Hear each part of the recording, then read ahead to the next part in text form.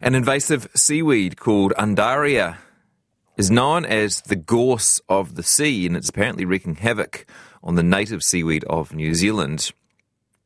The process of picking away the pest, plant by plant, in Fiordland has been documented by emerging filmmaker Bérénice Mathieu as part of her work as a student at Otago University's Centre for Science Communication. And all of the students' work is going to be shown at a festival in Dunedin this weekend. Bérénice joins me now to talk about her film, The Silent Invader. Hi there. Hi, Jesse. A science communication course sounds pretty interesting. What's the idea and what attracted you to it? It's a very, very interesting course. I was studying marine biology before, and I was a scuba diving instructor for a few years, and I started filming underwater when I was in the Maldives, and I always wanted to link the filming and the science. And when I was looking for a course, New Zealand was pretty much the only one in the world doing this kind of link between science communication and filmmaking, so that's why I came here and discovered the department. So you are doing your Masters of Science Communication on top of a bachelor's degree in, I presume, marine biology? No, so I did a master in marine biology in Australia, and that's another master. Okay. Smart cookie. Okay, then. Well, tell us about the, am I pronouncing it right, Undaria, and how you came across it? Undaria, yes. Yeah. I came across it randomly, actually. I was reading about an article in the newspaper about Kiwi Wakame, which is a company here in the South Island selling seaweed products at the farmers market here in Dunedin. Great. And I was like, oh, that's pretty cool. This guy is actually using the seaweed and transforming into a superfood. And then when I looked a little bit more into it, I discovered the whole issue around the seaweed. And I thought it would be a very interesting story to tell because it's quite invasive, and especially with the battle raging in Fiordland. That's why I started the journey, I would say. We are used to talking about invasive species from rats to old man's beard.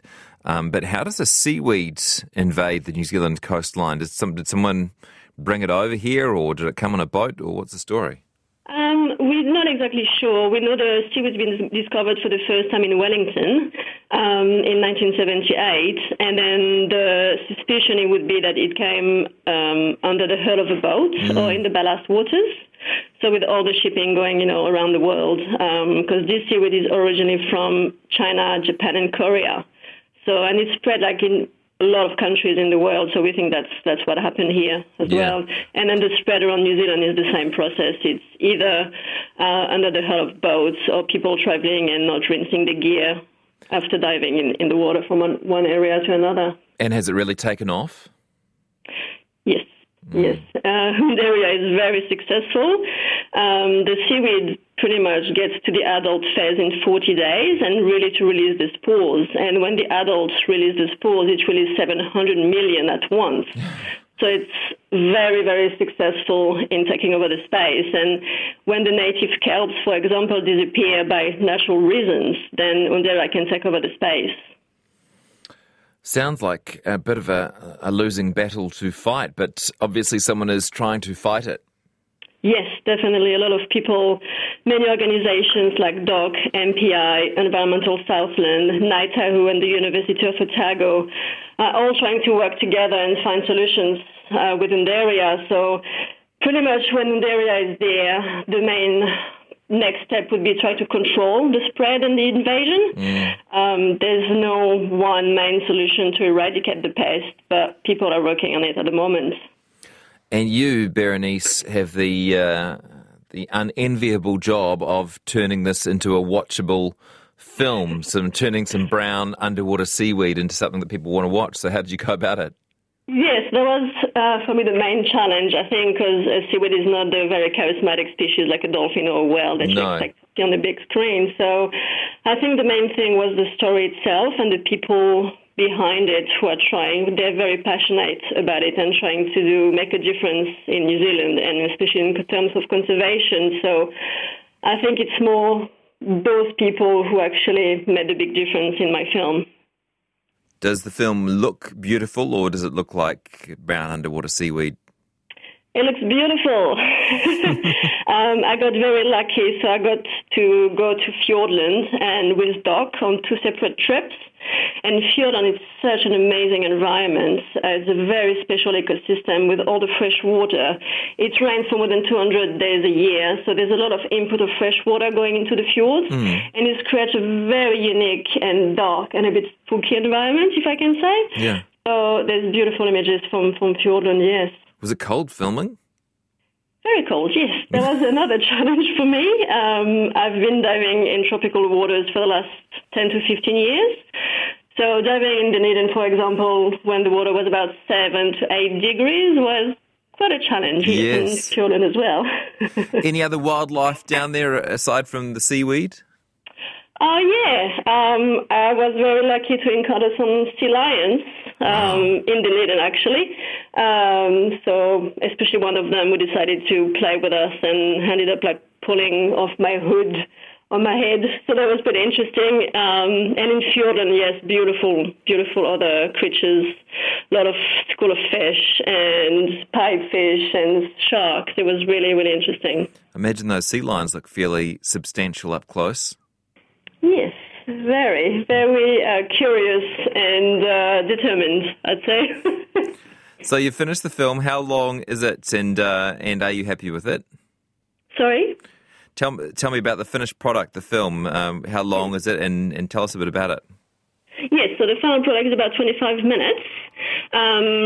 So I'm explaining what the series is and how it came to New Zealand. It's about the journey on going from Wellington to the South Island and all the steps that Doc, for example, and MPI have went through over the years trying to find solutions and there's so many people involved, and I got also to go to Stewart Island with local fishermen, and randomly I met Jim Barrett, who's a mussel farmer in Stewart Island, and he's actually one of the first person who discovered Undaria in Stewart Island. So yeah, so that's telling the journey and then what's being done and then what maybe will be done in the future as well, because there's different solutions. Undaria is there, so we could also use it like kiwi wakame. It's a really interesting food source. It's really healthy and delicious. So there's different potentials around this seaweed as well. Yeah.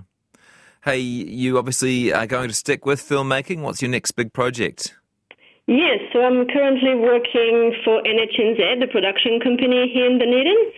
So I definitely want to stay in this field and keep filming. I really want to become a camera operator and a cinematographer, especially from the marine environment. So yes, I've got a few projects, and let's see what happens in the future. Yeah, good for you. I understand you already won an award for this.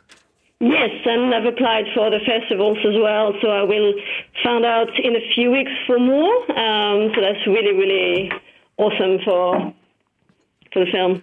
Yes, the Award of Excellence from the Docs Without Borders Film Festival, and we have some beautiful images from the film on our website, rnz.co.nz/Jessie, and if you'd like to see the work of the students from that Otago School of Science Communication, it's called Centre for Science Communication, then we've got a link on our website. Bérénice Mathieu, thanks so much. Nice to talk to you.